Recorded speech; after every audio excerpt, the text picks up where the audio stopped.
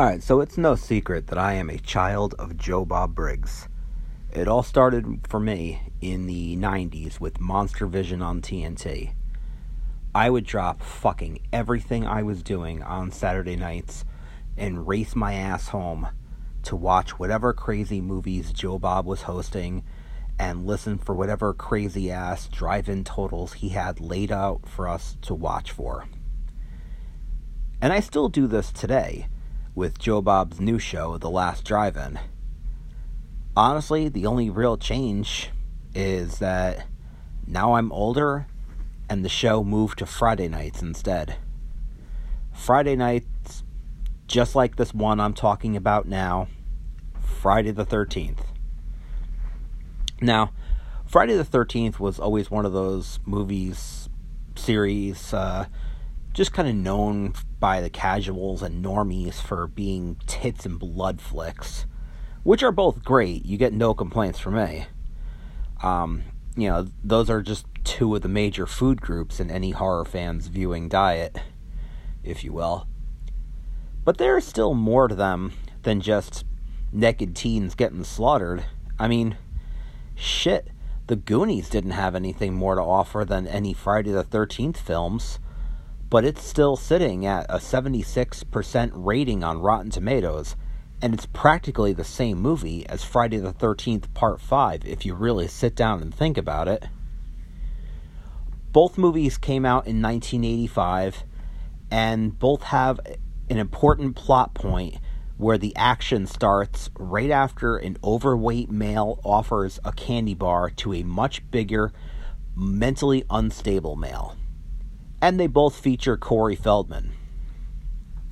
Sure, Friday Part 5 only has him reprising his role from the previous film for approximately 10 minutes worth of footage. But that's because at the very same time, he was also shooting The Goonies, which he starred in. A very busy kid. Same exact movie, yet Friday the 13th Part 5 is the criminally underrated one, sitting at a 19% on Rotten Tomatoes right now. Sure, everything the Friday the 13th series has to offer is blood-soaked, but the series does have more to offer than the Goonies. It actually tries to teach us important life lessons. For example, numero uno, pay attention to the town crazy. Sure, it's easy to dismiss the guy in a dingy, dirty outfit as just some crazy old coot, regardless if he's riding around on a bike, lurking in the woods, hiding in your pantry, or popping up from out of nowhere telling you that you're doomed. Here's the thing, he just might be right. Remember in Shakespeare, it's always the fool who knows what's really going on. So if someone tries repeatedly to tell you and your friends that you are all going to die tonight, you might want to listen. Which leads us to numero 20. Not all summer jobs are created equal. Alright, this is pretty straightforward. Never sign up for a summer job at a place the locals call Camp Blood. Do your research. While Enos was quick to call Annie and her friends just dumb kids with rocks in their heads, there was no internet in 1980, and Steve Christie, who wanted to just reopen the camp without incident, was just doing what many employers in a relatively desperate position would do. Hide the history of grisly murder to ensure an adequate employee candidate pool. It's exactly what Stuart Ullman did in The Shining. But, in Annie's case, when she mentioned Camp Crystal Lake and the place fell silent, that should have been the first red flag. Enos telling her about all the problems should have been a second red flag. The town crazy on the bike straight up telling her she was going to die, you guessed it, 3 red flags. Which brings us to numero 30. Never go into the woods to escape. which is exactly what Annie did, and it didn't work out. I mean, everybody needs to put their hometown in the rearview mirror from time to time, but if you're running away from problems, especially in a horror movie, they will find you, and they will find you with a vengeance. The woods are the killer's domain. It's their territory. In fact, you just made their job of slaughtering you even easier by running into the woods, where you're likely to trip over everything in your hurry and make a sound with every step and every breath as you breathe heavily and snap every branch and twig, running around looking for a place to hide. The fact that Ginny made it out alive in the second Friday is a goddamn miracle. And on a related note, if you're lost in the woods running from a prowler with a sack over his head and a machete, that rundown shack is likely the killer's home. I wouldn't go in there if I were you.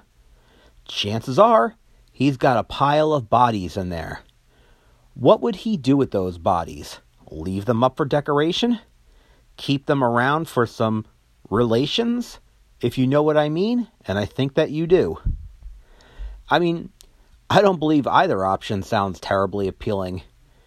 Perhaps those bodies are his only source of nutrition.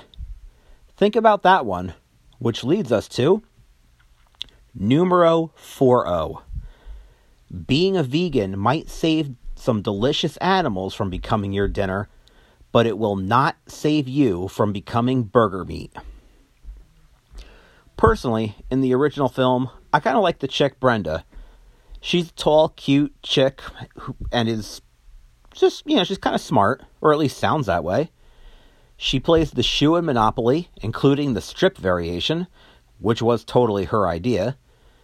And she knows a hell of a lot about food science, the health benefits of vitamin C, how to combine foods to maximize protein absorption, and some shit about neutralizing the nitrates or some shit that she was saying earlier on the docks.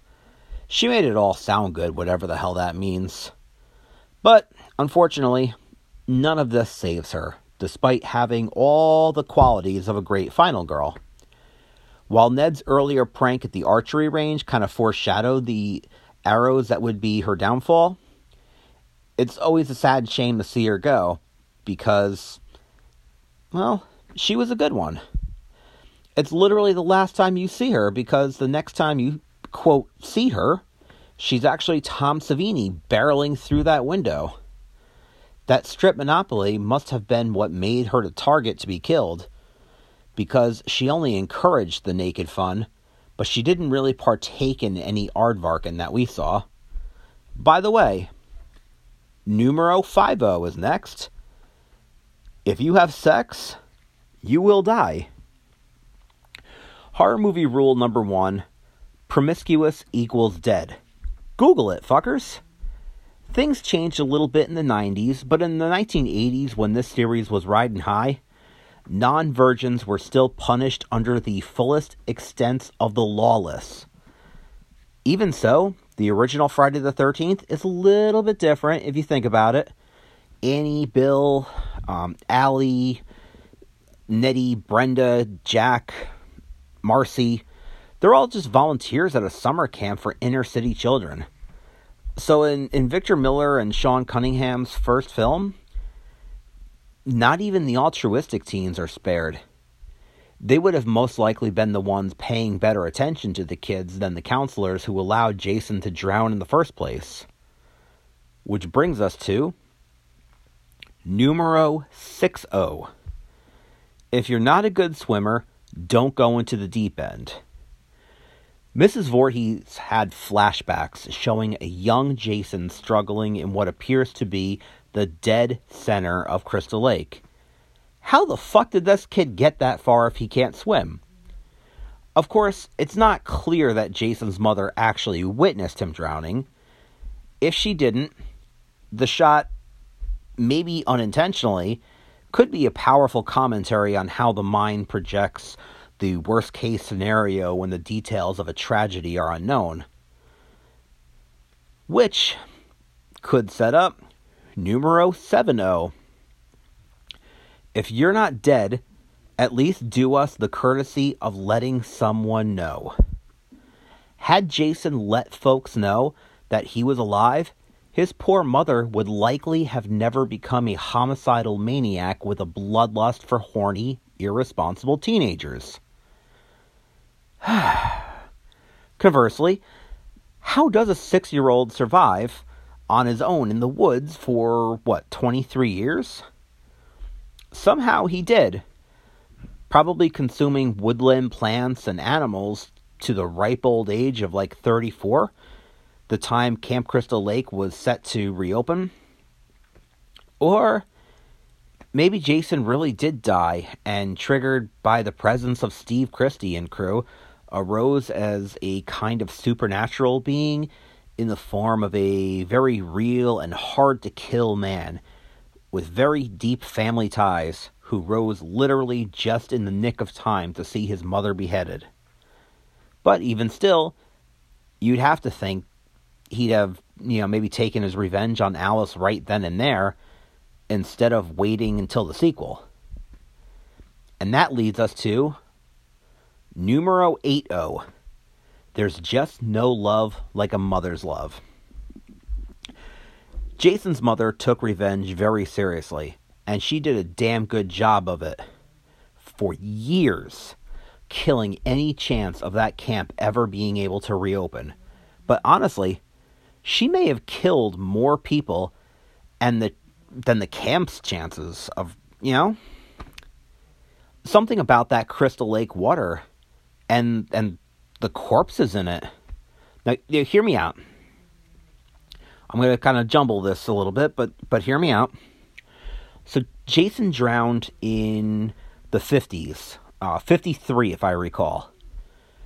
When he pops up in 1980, he doesn't really look all that bad. Little moss covered, but not terribly bad. You'd expect him to be a little bit messy. He'd been dead at the bottom of the lake for the better part of 30 years. Now, the night before he popped back up from the lake, his mother had lost her head. Jason managed to find her head and hold on to it for safekeeping for, 5 years? Which is the approximate length of time in between the first two films. With the third film taking place literally only one day after the events of Part 2. But by the end of Part 3, it's only been 5 years roughly that Pamela Voorhees has been dead, and miraculously, when she pops up out of the water with her head intact somehow, she's rotted to hell. Way worse off in 5 years than Jason looked after nearly 30 years.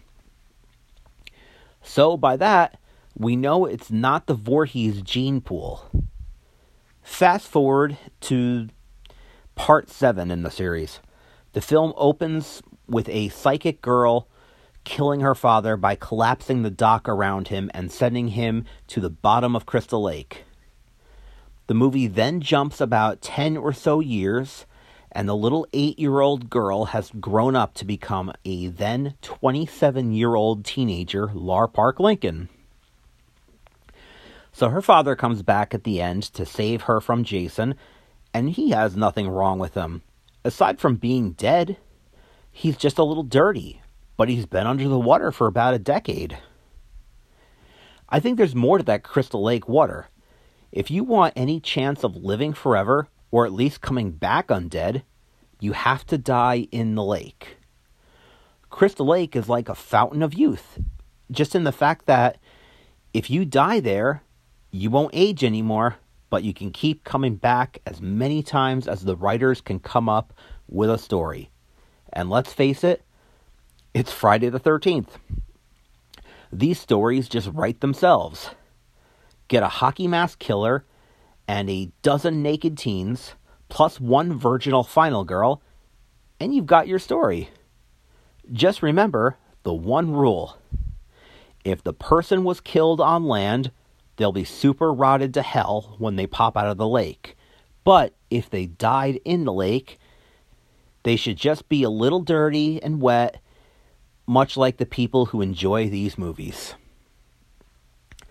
Now, the whole point of this rant is that I'm a child of Joe Bob Briggs. And I want you all to embrace watching these flicks in my backyard with me the same way I do.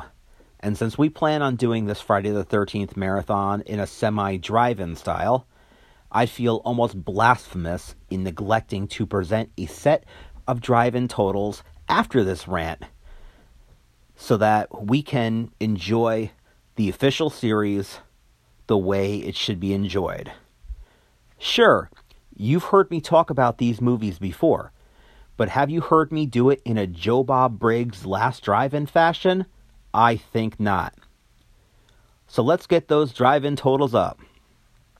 For the entire series, we have 203 dead bodies, 2,200 gallons of blood estimated, 5 different killers. Yes, Jason has the majority, but don't forget that Pamela, Roy, Victor, and Tommy all got some kills in there too. The latter of which actually killed Jason. And actually, you know what? I'm going to backtrack on this, because Freddy is in this too. So make that 6 killers. We have 4 sets of the same 4 seconds of Ari Lehman footage. And he has made a living off of that. We have 54 breaths, one pair of which is stupendous with perfect nipple placement. We have 1 butox pressed against the shower door. Extreme close-up of Betsy Palmer's teeth. Gratuitous 8 additional chapters after the final chapter. Gratuitous walking on hands. Gratuitous sleeping bag slammed against a tree. Gratuitous lightning to reanimate the undead killer. Gratuitous Tom Savini. Gratuitous Kane Hodder, who plays 3 roles in the series, most known as Jason, but has also briefly appeared as a security guard and also as Freddy. We have 1 straight from the liquid nitrogen to the countertop head smashing. 2 baby blue sweaters before and after becoming bloodstained to a point that Calgon won't help any. Multiple scenes of Aardvarken. 1 Necronomicon. 1 sleeping bag roasting over an open fire. 1 death curse. 1 spear to the Wangdoodle. 1 killer disco theme. 1 male-on-male body shaving scene. Gratuitous 1 triple beheading with single machete. 1 cute goth chick doing the robot. Gratuitous dancing Crispin Glover. Gratuitous anatomy lesson with all organs labeled correctly. We have machete foo, pickaxe foo, spear gun foo, corkscrew foo, slingshot foo, broken bottle foo, pitchfork foo, psychic hands-free TV hurling foo, child psychology foo, heads roll, eyes roll, backward down the stairs wheelchair roll, vintage porn on 35mm roll. Drive-In Academy Award nominations go to Ron Milkey for the lines "Sit on it, Tonto," and "Can it, Coachies?" Lauren Marie Taylor for knowing to put on the brown panties before meeting Jason. Harry Manfredini for creating a sound we would hear more times in the films than actual dialogue. Miguel Nunez Jr. and Jerry Fields for their incredible duet of "Oh Baby, Hey Baby," emanating from the grossest shitbox you've ever caught on camera. Jennifer Cook for uttering the lines, "It's gonna be a hairy turn. Yep, that's how I like it," while sandwiching Tom Matthews' face in between her thighs. And Stephen Williams as Creighton Duke for the line, "Jason Voorhees? That makes me think of a little girl in a pink dress sticking a hot dog through a donut." 4 stars. Hope to see you all come over and check out the movies with me.